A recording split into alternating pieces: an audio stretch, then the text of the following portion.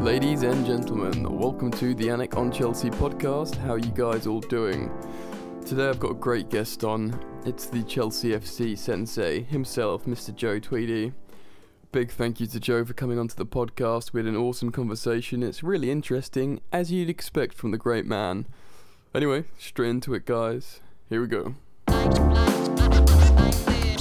Ladies and gentlemen, welcoming to the podcast, someone who I enjoy listening to always, has a great insight on Chelsea and just has a lot of knowledge. So I'm here with Joe Tweedy. Good evening, Joe. How you doing, mate? Yeah, really well, mate. Thanks for having me on. Very pleased to have you on, mate. I'm always get excited to see when you're on podcasts and things because I enjoy listening to you. So I'm very pleased and humbled for you to join me on my podcast. No problem at all. I think I'm a recent listener to you, but I think definitely adding something to the podcast space, something I listen to weekly now. So yeah, keep up the good work. That's kind, mate. I got recommended to get you on. I managed to wrangle Chidge on as well, so I consider you another sort of high-profile guest in terms of the Chelsea community. Anyway, sorry, mate. I want to do this in two parts. Part one, I want to do a review of the first leg in the Tottenham tie and preview the second. And in part two, we're going to review the Newcastle result and look ahead to Arsenal, which is a bit of a different format for me, but I think that might work for this podcast. Okay, so there's a lot to get into. I do actually want to get your thoughts on where Chelsea are also. Maybe we'll do that sort of as we go, and because I know you got a lot of good thoughts and ideas of how the club should be run and maybe where we're going. But let's start with Tottenham. To get your thoughts initially, how did you think that first leg went? Were you pleased with the performance or a bit frustrated with how it ended up? I think personally it was, I suppose, a bit of a mixed bag for me because probably the first time in a very long time that I felt we controlled possession. We kind of controlled the game in a lot of aspects. And if you kind of remember back to Conte's the game that we lost to Tottenham, the first home game that we lost in 20 odd years, that game to me felt like a bit of a real kind of power shift between us and Tottenham.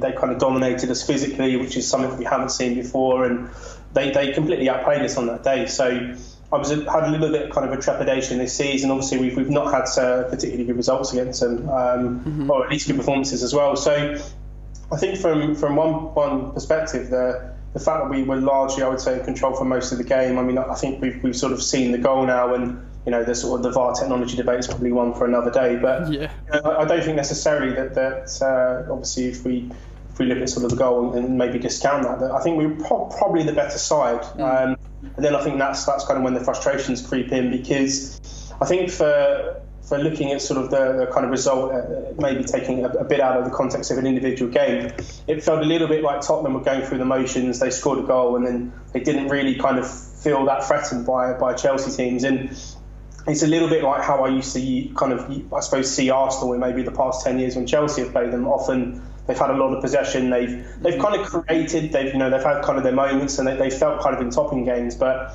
we would often just nick a goal with Costa or Drogba, and then I would be quite confident the game was done. And a little bit of me is slightly concerned that maybe Tottenham feel that they kind of have that sort of sign over Chelsea at the moment where they don't really have to kind of play at full capacity and they can still kind of pinch results. So a bit of a mixed bag.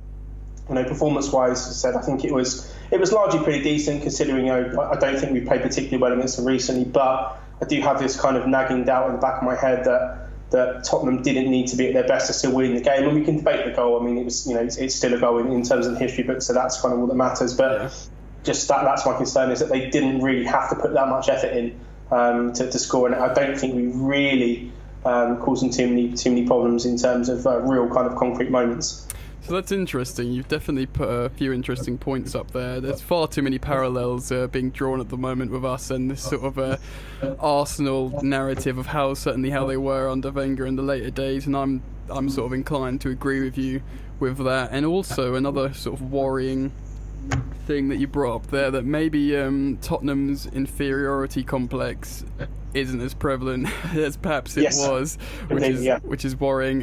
Again, you went for a lot of stuff there. It's very a great point about how Chelsea of old certainly even if we were being outplayed on the ball, we certainly wouldn't get muscled off the ball, and that is a bit worrying. I know that sort of comes with the territory and this new sort of footballing venture at Chelsea, that maybe, it's not a priority anymore to sort of have these big sort of titans of, won't turn over for the opponent, all in the aid of getting these sort of technical players that can hopefully just outplay the opponent. But I see what you mean about the Spurs game. One thing that maybe I would dispute a little bit is I feel like they might have been worried at the end, a little bit. Like, certainly if you look on, I know this is no reflection upon the club or team as a whole, but the fans were bloody hating that towards the end. Obviously it wasn't like what they were doing in a sort of opposite sense, what they were doing to David De Gea, but we certainly were putting them under a lot of pressure, and I'm not sure Poch would have been happy to see out the game like that. I would have, the result would have been great for him, but perhaps it's so easy as a Chelsea fan to say we were the better team generally, but I think maybe they weren't maybe happy to sit back. I'm not entirely sure with that, but it is a difficult one. While I've got you on the show, I do want to talk to you about players and play style and stuff, but I want to sort of get a couple of bits out the way before we sort of get into it.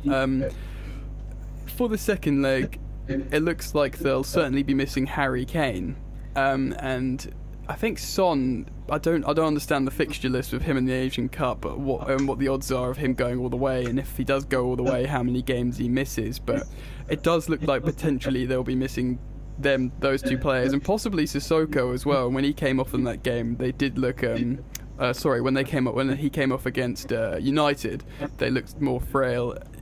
How do you think that game might go in the second leg at Stamford Bridge? I think Pochettino, maybe historically, and this is talking to quite a lot of different Tottenham fans, when he senses that maybe there's a sort of weakness in the side, particularly in the cup competitions, I think potentially his eyes will wander back to the Premier League, back to potentially European competition, and I don't necessarily feel that he's going to.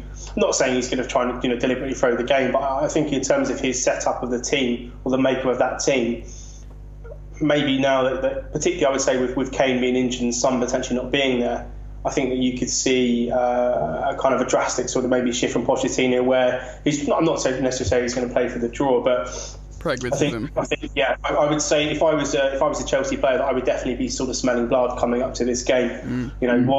What Kane offers them, and this really is kind of a parallel to Chelsea as well, is that he has this kind of unique ability of just sort of converting a pretty average performance into one or two goals and a Tottenham win. He's got this ability. Aguero has it. There's a few other players in the league that kind of have it as well. Mm-hmm. But he just almost guaranteed goals. He's guaranteed to sort of do something that's going to influence the game. And you remove him from the team, and particularly Son, who I feel is pretty underrated outside of Tottenham. It's really kind of containing Dele Alli. I mean, I'm not even sure he would play up front for them. Maybe. I think Pochettino kind of dismissed the Dutch fellow Janssen. I can't remember his name now. Janssen, he kind of just dismissed him, and then you've kind of got the I can never remember the Spanish guy's name that we tried to sign. Llorente or Llorente. Yeah, Llorente. So I mean, potentially him starting. I think then you've got a huge change in the dynamic of Tottenham because Kane really is. He's the spearhead. He's kind of the fulcrum of the team, and it was a bit like when we had Diego Costa. Mm-hmm. You take him out of the team, it's sort of a different prospect of playing us. So, with Son gone, with Kane gone, it's really kind of Dele Alli maybe +1. Mm-hmm. And if it is Llorente, I would hope that our centre backs can kind of deal with sort of the transition. So I'm quietly confident. I think Sarri will take it seriously. I think that there's definitely an opportunity, obviously, with the second leg being played at Chelsea. It is just a goal, and given how we kind of largely dominated the game, particularly the ball, and I think it was a measurement of control that we haven't had for a long time. Mm-hmm. If we can move that forward, and let's say Just converts maybe some of these opportunities. Maybe Pedro or Hazard or whoever can convert some of the chances that we are making. For me, it's an easy route to the final, because I don't think that this is going to be it's definitely the Tottenham sort of first team, and whether their motivation, whether their eyes are elsewhere, I think that's going to be quite a determining factor. Yeah, some good points there, and also to further your point on Kane, I think he actually has developed his game a lot this past sort of maybe 18 months of how he drops deep. You suddenly see him lofting balls and doing excellent assists and holding up play deeper in the pitch, so he's a huge loss for them. Dele Alli as a false nine would be interesting. I think Moura is out, so that would be, they've still got Lamela and potentially Moura to return. I think he'd be, provided fit, the most likely false nine. But you're right, Llorente just doesn't have the pace to do these devastating counters that Spurs are great at, so I'd feel comfortable with him playing, and hopefully we can marshal him. But an interesting one is Dele Alli playing as a false nine, because I've said this in a few podcast episodes, how he always scores that sort of ritualistic, immaculate, identical header against us, doesn't he? That sort of lofted header. He did it twice in the game and once again. So there's a few things that hopefully complacency doesn't come in. And although with Sarri, I feel like the players do sort of maybe raise their game for the sort of higher profile games. Granted, Tottenham seems to be a thorn in our side, but I'd be inclined to agree with you in terms of Poch thinking, bloody hell, this is not the sort of the main priority, and look who would be facing in the final anyway, so let's just maybe be a bit more pragmatic about this and not worry about it too much. But Dan Silvers on Twitter did a great on the Chelsea Fancast did a great quote, which I tweeted, about how he talked about Kane and Son's absence, so he actually thinks we've got a really good chance of losing to Man City in the final, which could be the situation. So there's a few things that is still in this part that I want to cover, so I don't want to dwell on the game for too long. So how do you see, can I ask you for a score prediction at Stamford Bridge? I think Chelsea will win 2-0. 2-0, cool, because if it's 2-1, and that goes to, is it after extra time they win on away goals or something? Isn't there? I think it's something peculiar like that, yeah. Yeah, it's something, because that is worrying. We'll have to keep an eye out for that. Because if they do go ultimate pragmatist on a 2-1 loss, that would sting a little bit to go out like that.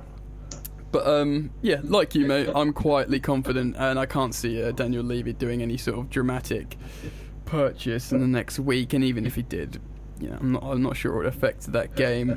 But what could potentially happen for us is, the lineup, as I've spoken of and I've heard you speak of, Sarri being a sort of I don't want to use the word stubborn, but he likes continuity, doesn't he? So we'd imagine it was the Hazard false nine. I can't whether Hudson-Odoi would start that game or come. I believe he'd make an appearance regardless, or I think he could even start against Arsenal, which we'll talk about a bit later. But there could be a chance we'd have a new striker through the door in Higuain. How do you feel about this generally? I've sort of voiced all sorts of opinions and the pros and cons and stuff, but can I get a sort of round up on how you feel about the potential Higuain transfer? Yeah, I think a lot of how I kind of picture this and how I maybe reflect on this will be probably very, very closely related to what the sort of the deal is that's being done. If it's maybe the golden situation for me would be a 6-month loan until the end of the season. An 18-month loan with some of the numbers that I've seen thrown about, to me, seems a little bit extortionate. And also, again, obviously there's this kind of narrative that there'll be some sort of compulsory buy option, and being lumbered with 32-33-year-old who, after that sort of, kind of wear and tear in the Premier League, I'm fairly certain he's not going to be at his absolute peak. So, I think a lot of it is going to depend on how that sort of situation pans out. In terms of the player, I think Chelsea probably feel that they've been backed into a corner here, that they have to react. I think the main thing would be that I would be very sort of comfortable in saying that this is a Sarri suggestion, and all that sort of claims that he has about not being too particularly interested in the transfer market are the same as any manager that's ever said them. He's obviously very interested in the transfer market. So getting in Higuain obviously shows that the club are backing him to some extent. I've seen him a couple of times this season. And part of me thinks his overall game is definitely not what it was kind of in his peak maybe 2-3 seasons ago. But if we just need someone to pretty much, not goal hand, but I mean sort of, just be a focal point and finish things in the area, because, you can look at the statistics or not, but, we are creating, I think we're second most chances in the league this season. Yeah, that's right, yeah. The conversion rate is just absolutely dreadful. So, if we're talking about a guy who, tell him not to run that much and basically just, when Hazard or someone cuts the ball back, just stick it in the goal every now and then, I think it's going to be a drastic improvement on what we've seen and what we've had this season. So, even if he scores 10 goals for the rest of the season, I think that's 10 goals that maybe we might not have got elsewhere. I agree. So I'm trying to frame it in a positive light. I think it's almost a foregone conclusion at this point that he will come. But I think maybe my overall perception of the quality of the deal will be pretty much correlate to sort of the terms of the agreement come to. Again, 18 months isn't too sad if he's the senior striker, and then maybe in the summer we go and get someone. But my concern is with the club is that I felt that they did that with Giroud, and yet we're back to going for another kind of sticky plaster over what is becoming quite a sort of considerable problem at the club. So I'm just hoping that this isn't some cycle of bringing in kind of guys not towards the end of their careers, but obviously sort of in their 30s to sort of bolster the attacking options, and then that becomes sort of a cycle of things that we see at Chelsea, because we haven't replaced Diego Costa, even in terms of sort of his goal output and stuff like that, and just his general presence in the side. So Higuain, if 18-month loan, I wouldn't be too mad at it, but I think it's possibly, maybe it's a little bit of a bold statement, but I think maybe his Chelsea future depends on how well Higuain adapts to sort of Chelsea and how they're running. Because if we finish fifth, and I'm not just suggesting we will, I think we're doing well enough to obviously be a top 4 team at the moment. But I'm just if things carry on as they are, with maybe struggling to score goals and things of that nature, without Higuain, for example, I'm not sure how the club would see sort of Sarri's tenure if he finished fifth, didn't win the Europa League, and we were outside of the Champions League again. So, it's almost like Sarri is putting all of his eggs in the Higuain basket, and if the basket comes off, fantastic, and then I think he'll get the benefits in the summer, hopefully with a new striker. But it's a bold move. It's a bit of a gamble, but hopefully I think it's one that will pay off. It is a bold move, and again, you said some great stuff there. Interestingly, Sarri, obviously, for me, he keeps voicing this. I'm not interested with the transfer market, because this is something that I've echoed before, that he's what the club wants in terms of being a yes man. They've seen the sort of detrimental effects of Jose and Conte, and they're like, look, if you're going to come here, you're going to sort of, you're not going to speak up. You're the first team coach, and just don't cause any problems in the media. So that's why he's been saying that over and over. But Higuain is like his surrogate son, isn't he? He has such a strong bond with him. And if I'm going to give a sort of glass half full perspective to this, let's say it's an 18-month loan that you might be expensive, but there's no obligation to buy, say, and then Juve flog him off to China or whatever, And Sarri's been looking at Higuain for the last few years, since his absolutely monstrously record-breaking season for him at Napoli. He'd probably be looking at him at Juventus, who he did pretty good at, and then at Milan. He's going to be watching these games, let's face it, and he's going to be going, no, of course it's not working, because you're not doing X, Y, and Z. I know how to get the best out of my boy, and these guys aren't doing it. And like you say, a lot of journalists and people in Italy say he will score goals, even if he hasn't got the mobility and stuff. If there's a guy in the box, in the 6-yard box, that's not going to get inside his own head like Morata, and he's just going to be like, I've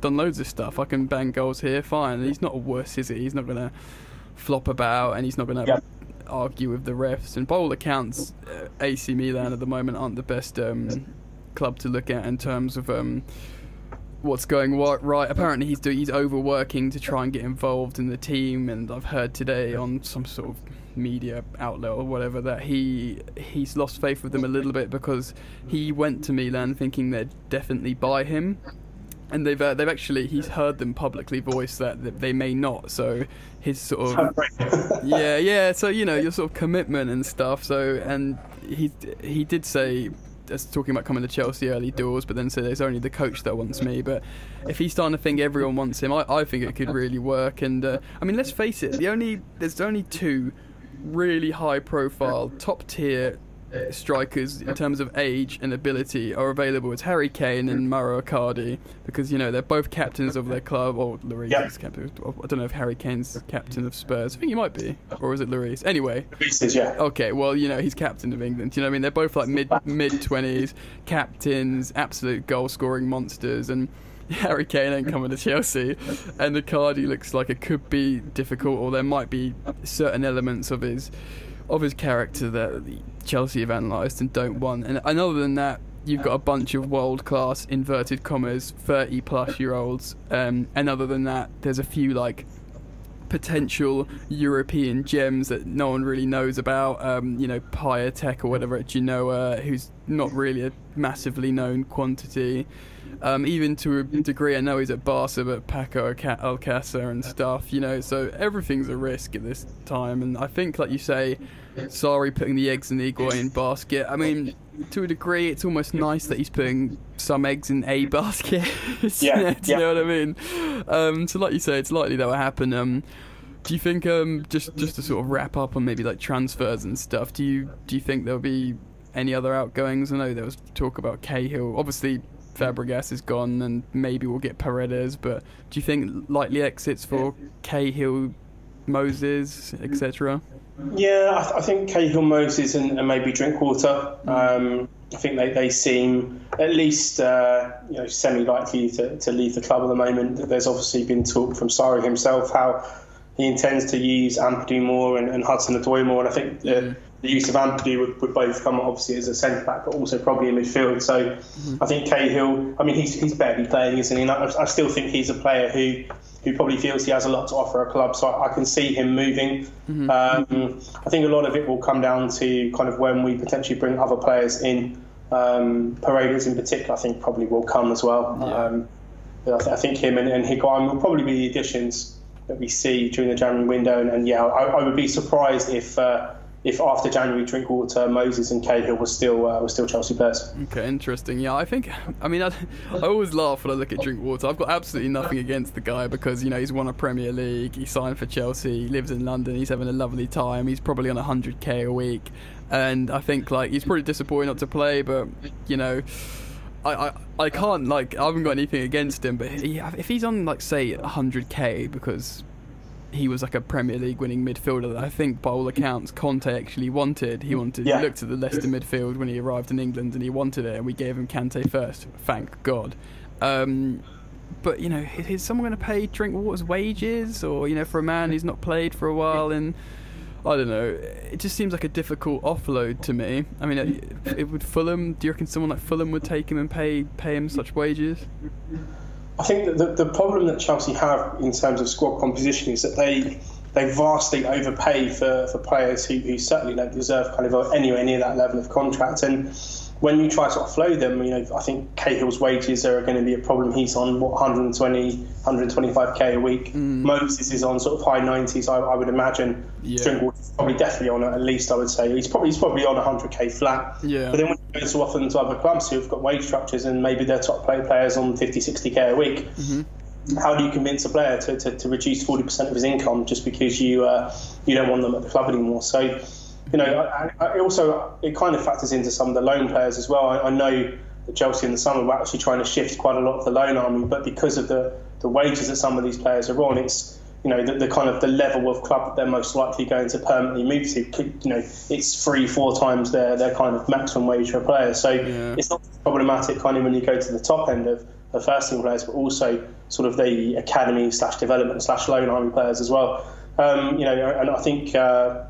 Who was at Swiss Ramble recently posted a fantastic kind of series of tweets about Chelsea's finances, and we still have this incredibly huge wage bill at the club.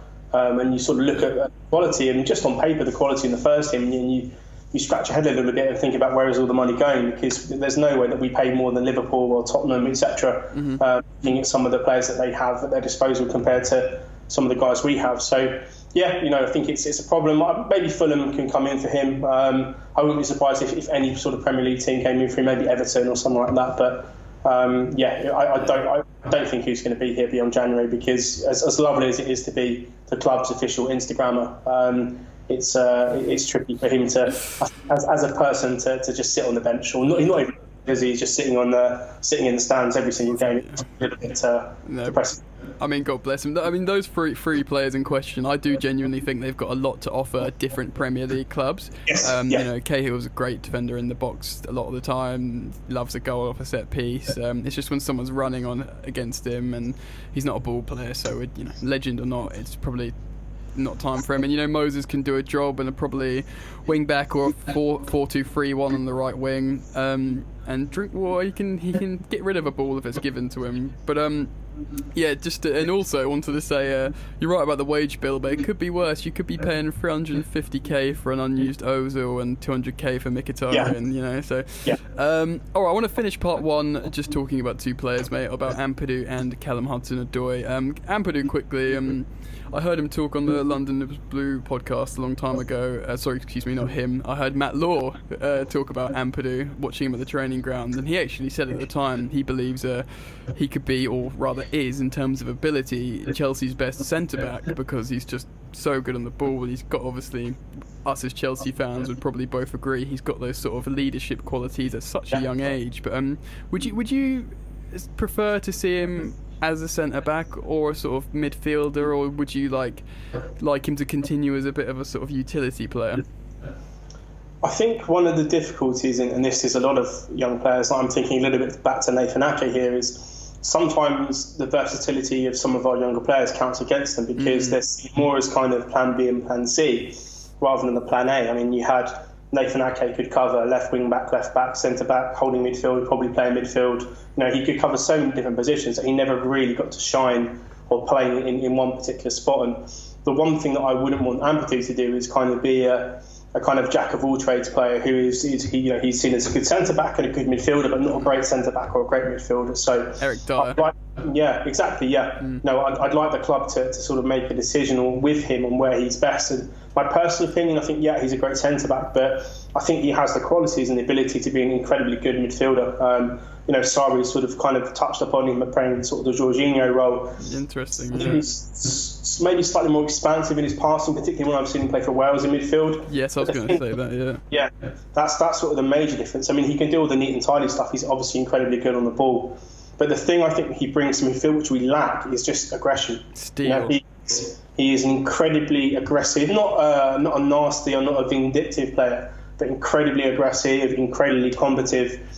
He doesn't take any nonsense from any player. And I think sometimes, particularly going back to some of the Spurs games in midfield, Eric Dyer's bullied us, Dele Alli's bullied us, Dembele used to bully us in midfield. We lack a bit of that aggression of someone who is, maybe rightly or wrongly, just going to fly in and sort of win tackles and give a little bit of oomph to midfield. So I think not only does Ampadu have this incredible technical side to his game, which means he probably could become that kind of midfielder who obviously receives the ball in very tight situations, and maybe it's a case of sort of popping off 5-yard passes all the time, or turning it and actually playing with the ball and bringing the ball up. But he gives you a bit of aggression, he gives you a bit of physicality, he gives you a bit of leadership in the middle of the park, because although Kante is an incredibly great player, I don't feel that there's a vocal leadership. I feel like he's just the kind of player who plays in midfield. He's not like an Essien who is just going to take that midfield by the scruff of his neck and just drive it and push it and pull it. Yes. He's more just he's a piece in the machine. So to get someone in midfield with Ampadu's leadership, with his qualities, with his technical ability, I think that would be a big plus. So I mean, I'm that's my kind of midfielder, that sort of player. Lovely. It's why Mike Besson my favourite. He's my favourite Chelsea player. Okay, yeah. Well, there you go. Yeah, so kind of that sort of thing in midfield. But that's personally where I'd see him. But it doesn't surprise me that people think he's the best centre back at the club. He's got all of the abilities you would want in terms of being able to obviously play out from the back, bring the ball up from the back, aggression. He's great in the air. He seems to have a very innate sense of timing when it comes to sort of defensive actions as well, which is not something that I've really seen from a Chelsea youngster. Even, probably maybe John Terry was the last one who seemed to just have that like knack as if he'd been playing the game for 30, 40 years. Yeah, well, that's what I was going to say, Joe, because you correctly reeled off all those positive attributes about Ampadu, and I was having a little chuckle to myself, like we're talking about someone who's literally just turned 18. Exactly, yeah, no, it's crazy. It's just madness. Yeah, so you know what? I'd agree with you. For someone he could dominate a midfield, both defensively and distribute well. So, just to end part one, I know you're a big fan of Callum Hudson-Odoi, as the majority of the fan base. So there's been a lot of stuff about him in Bayern Munich. I don't want to get into the politics of that, but I want to... Sarri did come out and talk about using Ampadu and Callum Hudson-Odoi towards the end of the season, which to me insinuates he's not going anywhere in January. That's what I think. Do you think we'd be able to convince him by the summer, with starting games coming on, like between Spurs and Arsenal? I think he'll make maybe a start and even like a sub appearance. Do you think that will be enough for him with game time over the 6 months, or however long's left, for him to maybe sign for Chelsea, and maybe Bayern Munich might bugger off by then?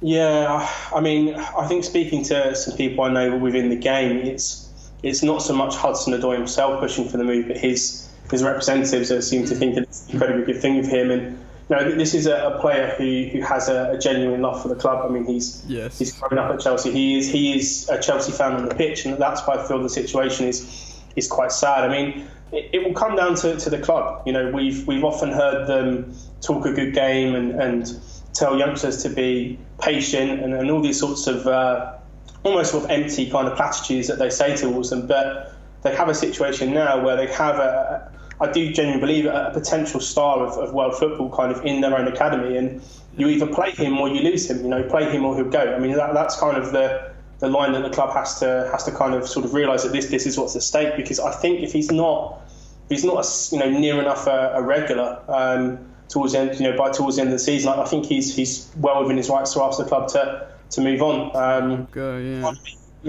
hope that he sees that. I imagine one of Pedro or Willian is probably going to leave in the summer. Obviously, don't really want to get into the speculation around Hazard, but that's an obvious point as well. Yeah. If say Hazard leaves to Madrid and Pedro or one of Willian leaves, then there's literally Christian Pulisic and Hudson-Odoi and a 31, 32-year-old whoever's going to be there. So I don't think the club have necessarily done a good enough job in convincing him that there's a pathway to being a regular at Chelsea, and it's really up to them now. If they play him, that they can kind of show that they've sort of done everything there. I think they have to make a real, genuine, concerted effort with him. I know it's people are going, well, he's just a kid, he shouldn't get special treatment, but it's how the club have got to play it. They have so much history counting against them when it comes to young players. Yes. I mean, let's forget that Loftus-Cheek was sort of the jewel of the academy from 17 to 20. He played 1,200 minutes of football in 3 seasons, which 400 minutes a year is absolutely nothing. It's less than 4 games a year he's actually played. And that's being patient, being loyal. All of these words that are getting thrown at him. But he's got examples that are in the squad. He's got examples in terms of his immediate peer group. Of players who've had these promises and we've not delivered on them. So it feels a little bit like the chickens are coming home to roost for Chelsea. Hudson-Odoi may be the first of potentially many of youngsters who refuse to sort of sign the second professional deal with the club if they don't start seeing the pathway that they believe should be created for the better kids in the academy to sort of get in the first team. Chelsea have a real opportunity now. Pedro and Willian are kind of flip-flopping in form. If you had Hazard and let's say Pedro was completely playing out of his skin every week, or Willian completely dominating every week, then the club have obviously got some points to make. But because the other guy opposite Hazard, and even Hazard himself this season hasn't been sparkling all the time. There are been used to play him, and maybe he hasn't got the game time. So part of me hopes that he's played, and not just because to keep him around, but I think he deserves to play on merit. He's got the ability. It's not a question of just playing him to keep him around. It's playing because I think he'll actually help Chelsea win games, which is the crucial part. So yeah, it's going to be a tricky one to keep him around. I think he had his head turned. Bayern Munich are obviously a an enormous club. They've definitely got their claws into him. It's just a question now of Chelsea. You know, the proof is in the pudding, and if they play him, you know, they can maybe hold their hands up and say we tried everything. If they don't play him, if he continues to be a bit part player, then I think we all know how this is going to end in the summer.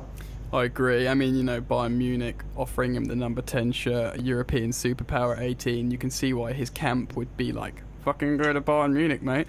But yes, I think also you're right about everything you said about his peers, but this could be the wake up call. Bayern Munich could be the wake up call that they needed, you know. So maybe all things considered, looking at Bayern continuing the playtime that we've given them these last few weeks, if that sort of is perpetual, I personally think that will be enough, because Bayern might fizzle out a little bit. I don't know, but I'm going to be an optimist and think if we continue what we've been doing in terms of offering him playtime and the fans singing his name and a couple more goals for his boyhood club, you know, the optimist in me has a good outlook. But I want to wrap up part one, Joe. So we'll be back in for part two. Welcome back to Yannick on Chelsea. Cool, so in this part, there's a few things I want to discuss. Firstly being, let's look back at the Newcastle game, Joe. Two excellent goals from our ageing wingers. We could first let's just talk about the game. Do you think going 1-0 up, complacency sinks in, and the sort of recurring Sarri narrative of weak mentality or whatever he says, do you think that was the case that had the sort of worrisome elements in the game?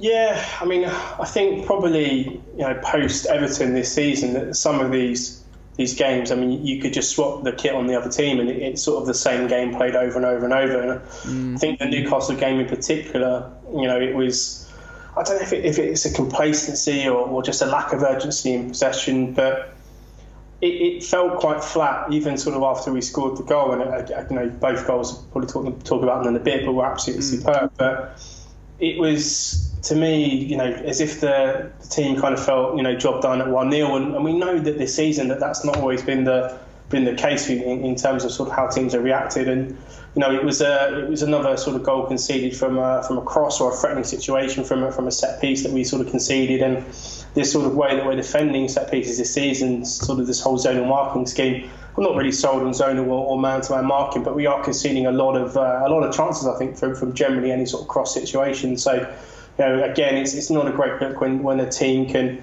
I mean, again, to be fair, it was an incredibly good header, but to give someone of that ability, the you know, in the air, to give him that space to find kind of the header was a bit disappointing. But yeah, I mean, I felt overall the game was pretty flat. I mean, obviously Hazard was kind of a bit of a non-entity, playing as, I don't think it's so much as a false nine anymore. He is playing as a sort of genuine centre forward. So having him completely isolated in the game, you know, no impact. I think that's partly where sort of this system of playing him down the middle would lose its spark a bit, because he's one of the few players that adds a bit of sparkle in possession. And you know, I think overall, you know, Pedro and Willian, fantastic goals. I'm not necessarily sure if you took the goals away that their performances were that fantastic in terms of possession and just the kind of general flow of the game. But yeah, again, it's a win. You know, 3 points is 3 points, and kind of creating that sort of buffer to Arsenal and also obviously Manchester United now sort of have reinvigorated themselves kind of post Mourinho. So yeah, but we can talk about that in a bit.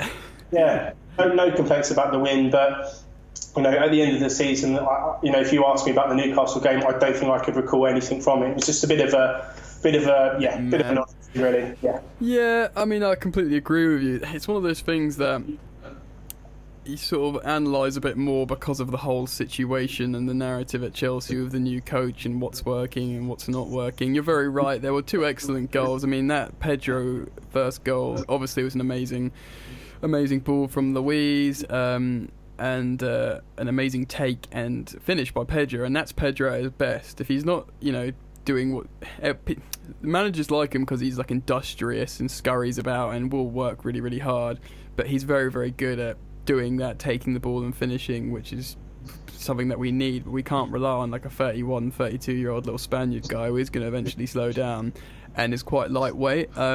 Willian obviously scored that worldy I don't want to go into the sort of Willian debate because I think he's I'm sure you'd probably agree with me in the sense of he's an excellent player. He's been good for us, but he's not good enough anymore in terms of in the age of when you're these top tier wingers being like your Salahs and your Sterlings.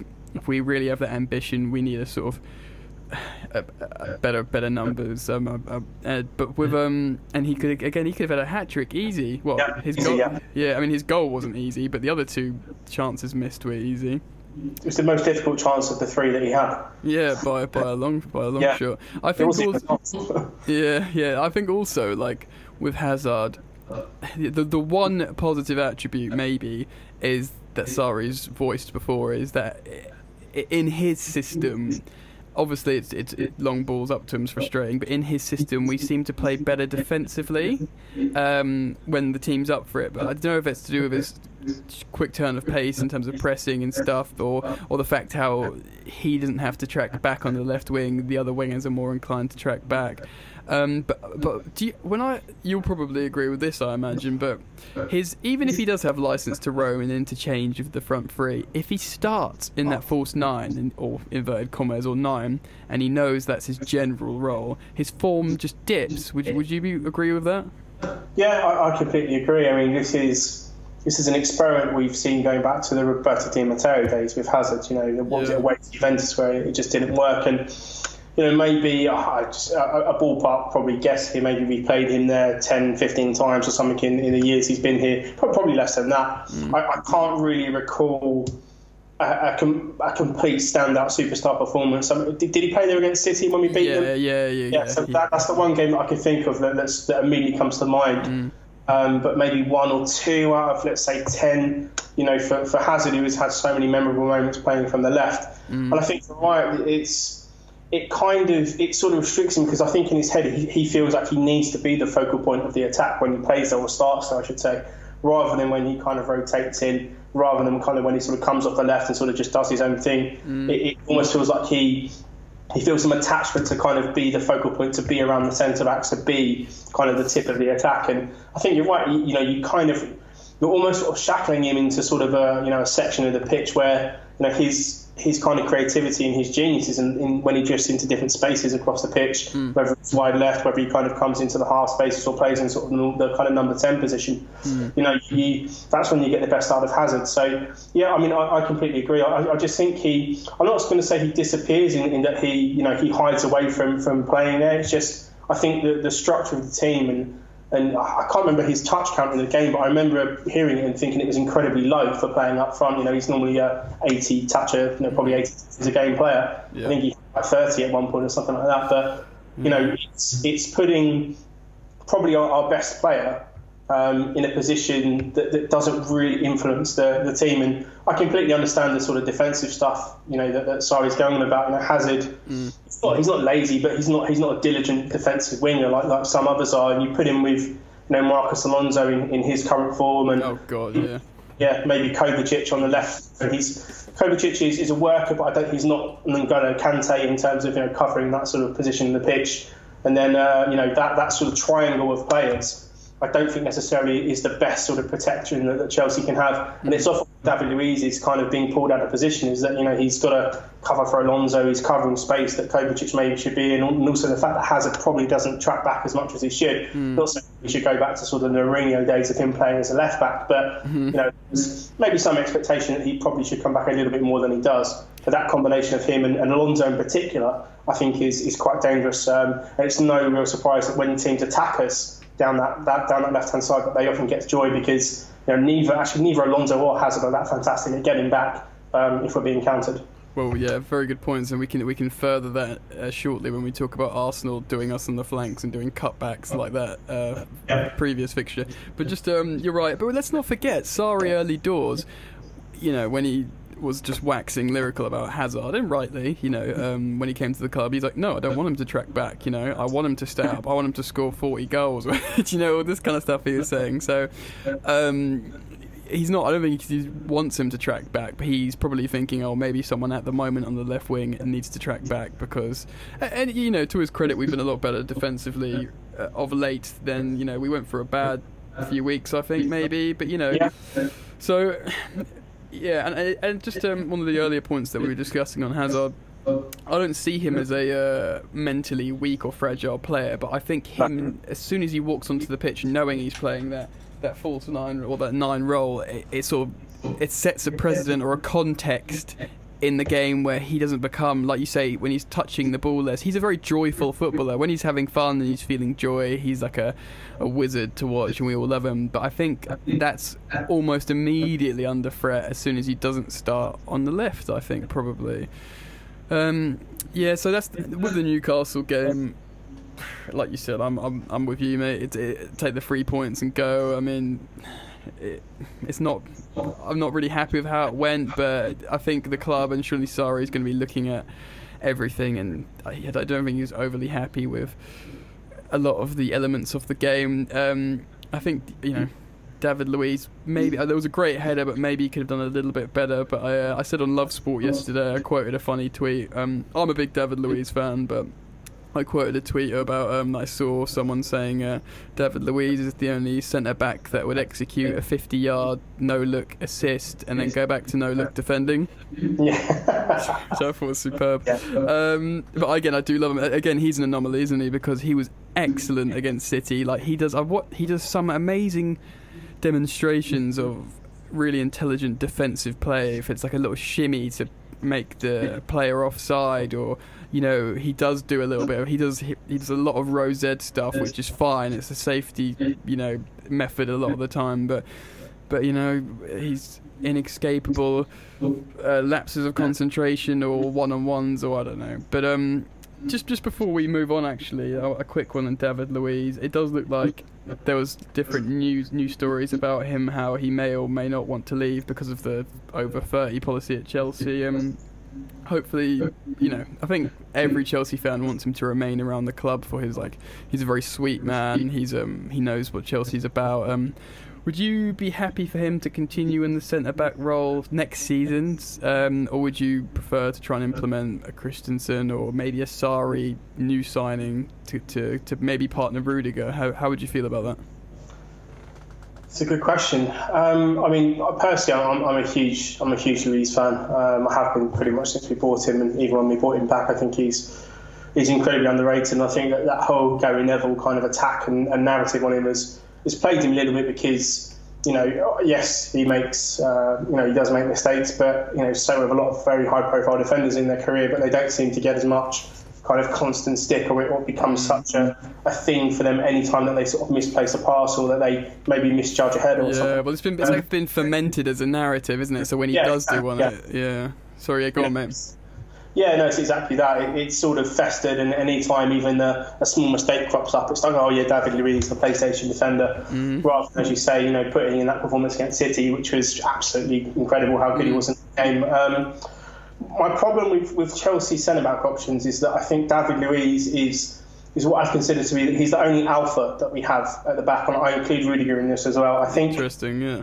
Rudiger and Christensen both need to play with a better player to kind of elevate themselves and make them maybe not make them more competent, is probably the wrong phrase, but to sort of elevate their game. It's a chemistry thing, right? Exactly, yeah. And I think when I've seen Rudiger and Christensen play together, there's kind of it's a little bit awkward at times. I think sometimes there's spacing between them, whether it's the communication or sometimes it's not knowing who goes for the initial header, and there seems to be a little bit of this that sort of creeps in when they play. And passive.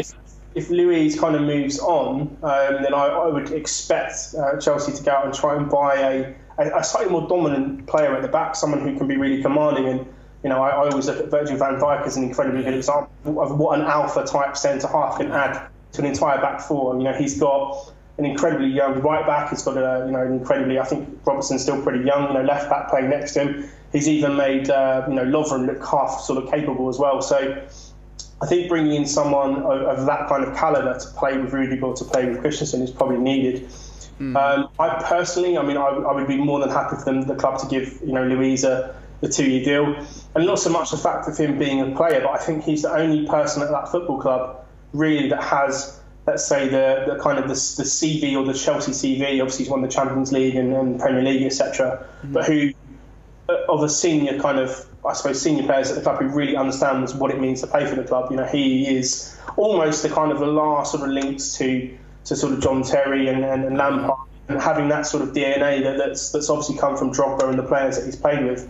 He, for me, is the last real link to that sort of that mentality, that spine of the club. So to lose that, to lose his influence in the dressing room, to lose his kind of leadership on the pitch and leadership at the back, I think would be problematic, because if Luiz goes, I mean, there's not, for me, bar Ethan Ampadu, there's not a huge presence in that first 11 who's screaming, follow me, I'm just going to take the team on back, push forward. Been lucky to grow up watching a team that's had maybe 8 or 9 of those players. Now that we're kind of clinging on to one that's sort of left at the club. So, I think his personality, more than his ability, I think just his personality, the way that he can influence players, the way that he can maybe kind of introduce them to sort of the expectations and the standards at Chelsea. And I think that's one of the things that he can impart on players. Would be very, very difficult to lose. But yeah, if he does go, Rudiger and Christensen, it might work in the future, but from what I've seen so far, I think both of them would benefit from just having a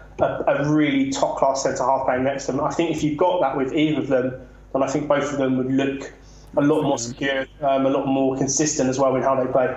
Absolutely, yeah. It's a sort of like, it's like you say, a touch of the John Terry in terms of how they sort of power up almost, if you excuse the sort of weird video game reference, the back sort of regiment. Yeah, no, it's interesting. The only thing, I completely agree with you in terms, certainly Christensen seems very passive. I've watched him quite a few times at the Bridge. Very technical ball player.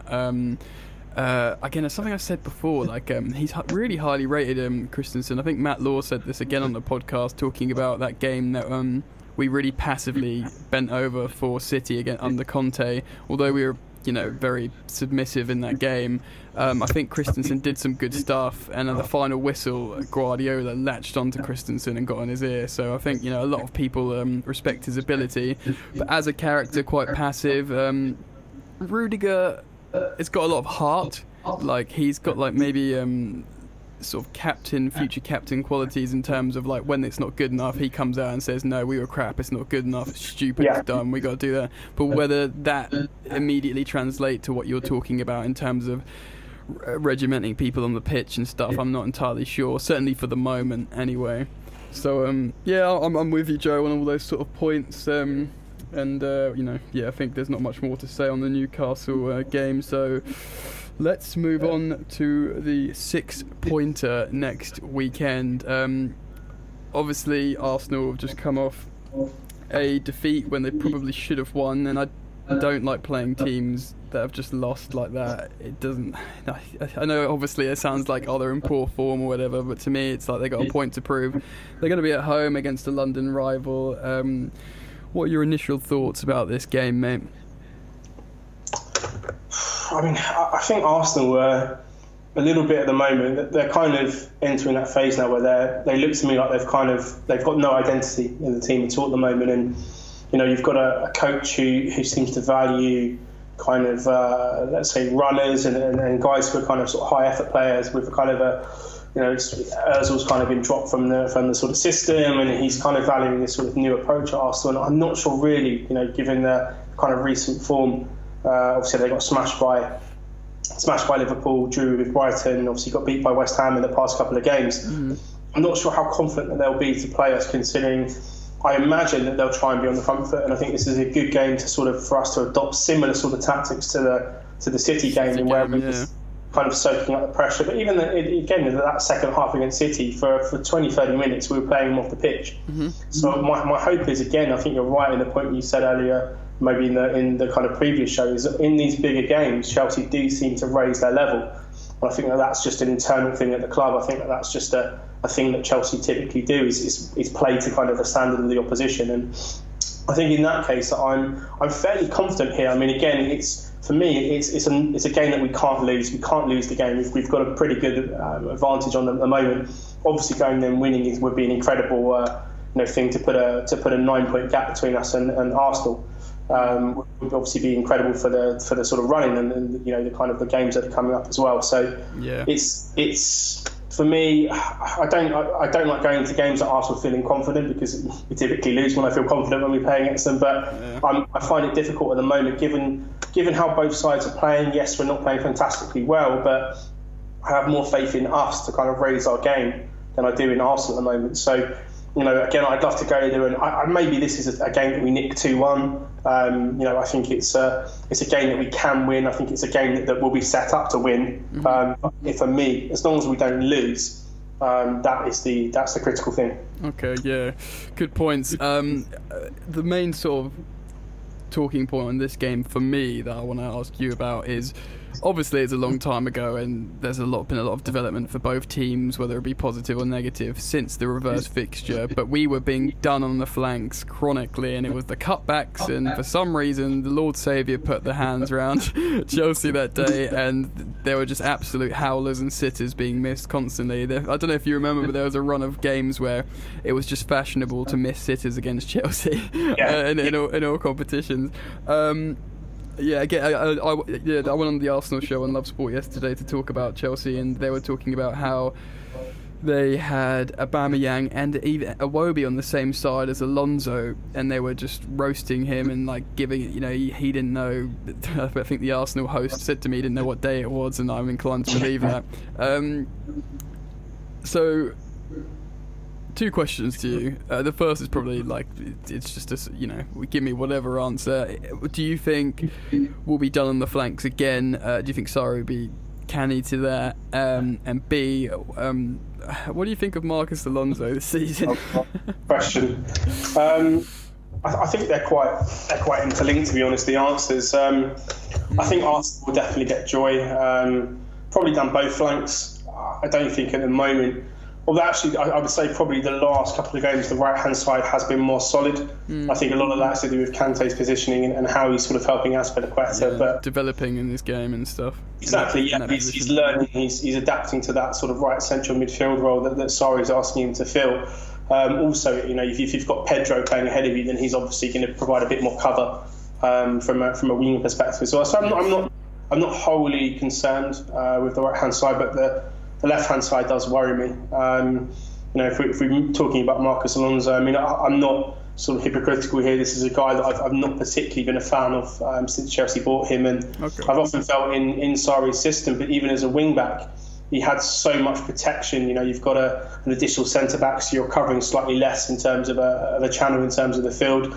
We've obviously got almost two defensive midfielders who play pretty much in sort of the season that people presume to be his best. So he's got fantastic cover from a midfielder, also cover from the winger ahead of him. So he was very well protected in that system. And I always had concerns that when we switched back to a back four, if Conte was ever to leave, that I think we would see the player that I thought he would be when he came to the club. Don't get me wrong, he certainly outperformed my expectations as a left wing back, and I think he had some pretty good games. But now that we're playing a traditional back four, I think he's been, frankly, quite abysmal this season. And I agree. Yeah. It's maybe quite harsh to say that, but some of the effort that he puts in during games, it kind of bewilders me a bit. And touching back slightly on the Newcastle game, but there was a moment where I think that they started counter-attacking us, but on the television I could see Kovacic sprint back into sort of that massive chasm at left back. I could see, I think it might have been Pedro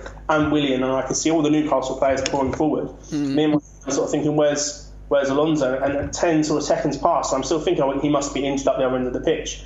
And yet the ball kind of broke into midfield, and Alonso was standing in the centre circle. I'm just Is he now just in his head because he's got this new contract? He's on an absolute fortune. For the next 5 years, he sort of seems to develop this kind of Roberto Carlos mentality where he can run forward but he can't get back, and he gets exposed week after week by not particularly great players, and that's also a concern. It's not like he's Ashley Cole playing against peak Ronaldo every single week, and it's a real good one-on-one. He's getting done by some very, very average players, and it's a concern. It's a real concern for me that he's obviously got this incredibly long contract till 2022, 23, something like that, and he may be the left back that we have to play with for the next couple of seasons because of his salary. It's a tricky one. I don't like hammering players, but for this season, from what I've seen, he looks like the player who was at Bolton and then was at Sunderland. He doesn't look like the player that Real Madrid play in the summer. It's I think people have often kind of conflated left wing back and left back as two very similar roles, but the responsibilities you have, particularly defensively as a left back, are infinitely more difficult or more complex than a left wing back. Well, I was going to say, I think Azpilicueta's proven that right centre back is probably closer to right back than right back is to right wing back, if that makes sense. Yeah. So a few things on Alonso. This season, I agree, he's been abysmal. Not only has he been shit, he's sort of developed this sort of petulance almost, where he's got that grumpy face and he's shouting at players, and his relationship breakdown with Hazard has been so evident in terms of like, Hazard just looks at him and he just slumps his shoulders like, what was that? Come on, do you know what I mean? Like, and we don't want Hazard to lose patience with him, so that's been incredibly evident. There was that game the other day when he got yellow carded for like kicking the ball away. He got throwing the ball away and off like in the second minute. I can't remember which game it was, but I was thinking, and then he got into an argument with Hazard all within like the first 5 minutes. Your head is not supposed to be like that in the first 5 minutes of the game. And you don't argue with your best chance of winning games and whatever. Anyway, so I agree with you. It's a very worrying situation. It's so funny how opposition fans think he's like the best ever because he scores goals, but to his credit, to say a positive about him, when in form, which he is not, he's got a sweet left foot on him. Whether that's volley, scoring a free kick, or he scored volleys, he can score headers. We've seen him get in the box like a poacher and do poacher's finishes, like a striker would. And then, like you feel like it's like a striker playing full. He literally upon reflection, he's not great at tackling, he's slow, he hangs up the pitch too much. It's literally like a striker's playing fullback in a weird way, isn't it? Kind of. Yeah, I think one of the very, very strange things about Marcos Alonso is, I'm very happy to admit, from a ball striking perspective, he's one of the best dead ball players I've ever seen at Chelsea. His free kicks, his set pieces generally are of such a high level. But if you've generally got that talent, then I don't understand how we can't cross a football when it's moving, because I saw a statistic earlier in the week that he's completed like 9% of his crosses, and I think for a fullback that is dismal. Yeah, an average, particularly when you're crossing it into Morata. That's literally all the guy can do is head the ball into Giroud. It's not maybe if Hazard's there then fair enough, but an average is around about 20%, maybe 25%, maybe sort of for a team with a target man. Let's say 20% is a good target, but it's for me it baffles me, and it's not because it just seems like all of that technique that's in his foot just disappears if the ball's moving. It reminds me of the whole Michael McIntyre joke when that you're a dead ball specialist, you can only play the game when the ball's still. It's just insane that he loses the ability to cross, and whether it's cutting the ball back or actually floating a ball in, it just disappears. And that's one of the things that frustrates me is if you're going to be an attacking fullback, do all of the attacking stuff. I don't care if you don't want to defend, if you're putting in amazing crosses and you're putting in amazing balls all the time, but he can't even really do that. So I struggle to see, like you say, he is a striker playing left back. Yeah, well, exactly. He can sniff out a finish. You've seen him do some wonder volleys as well, but it's not it's nonsense. You don't want that for opposition fans will see that and be like, wow, you've got some sort of superstar. What? And he's a defender, but you're like, yes, he's a defender.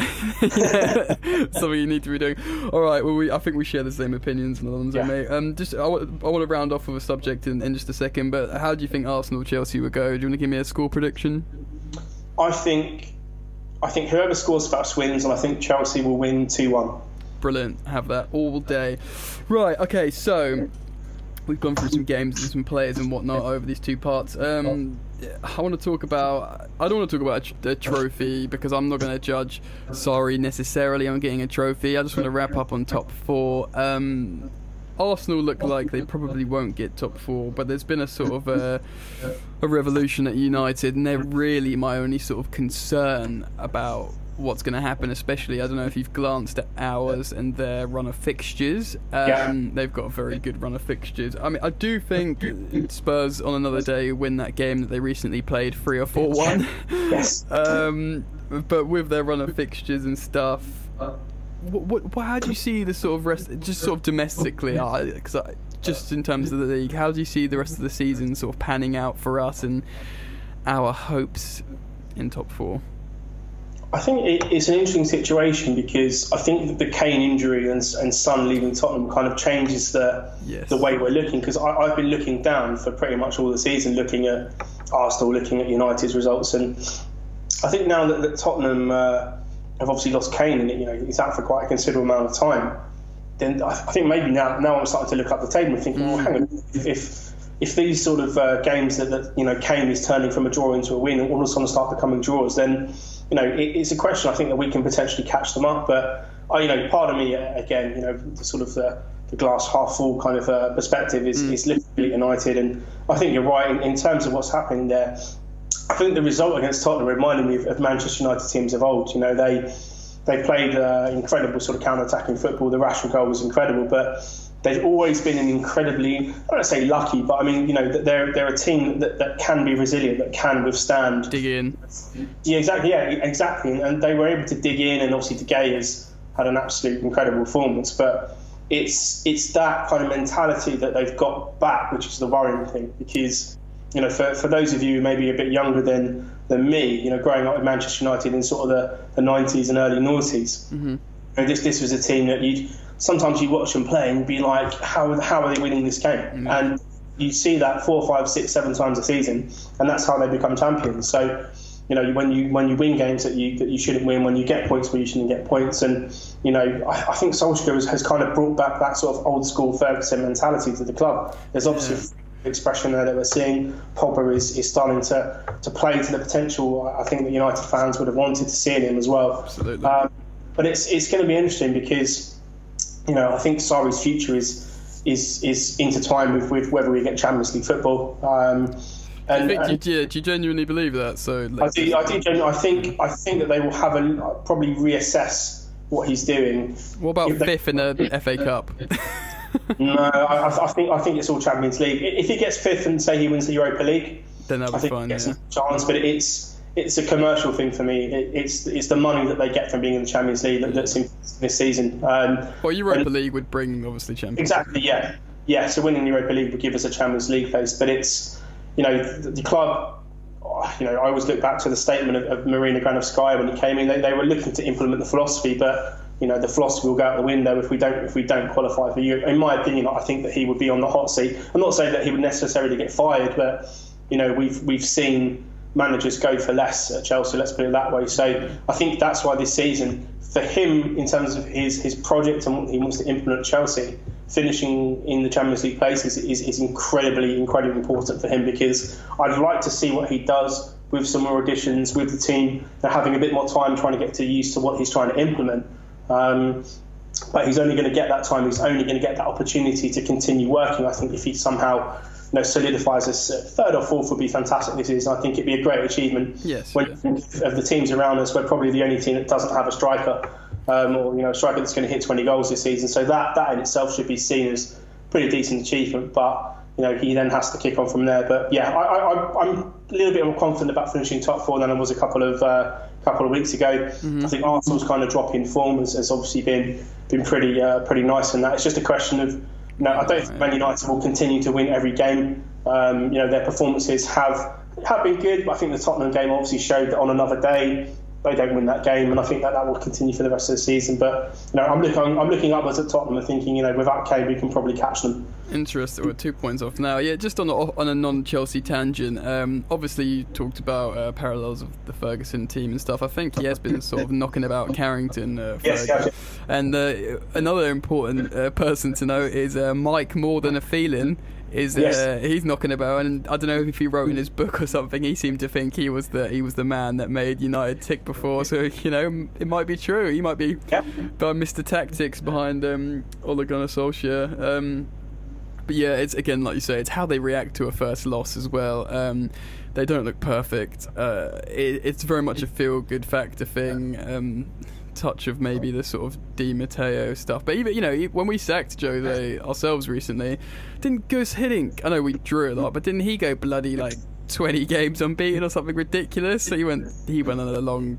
And granted, it wasn't win loads of goals and stuff, but there's a lot from sacking a sort of toxic Jose, what it could do to a club.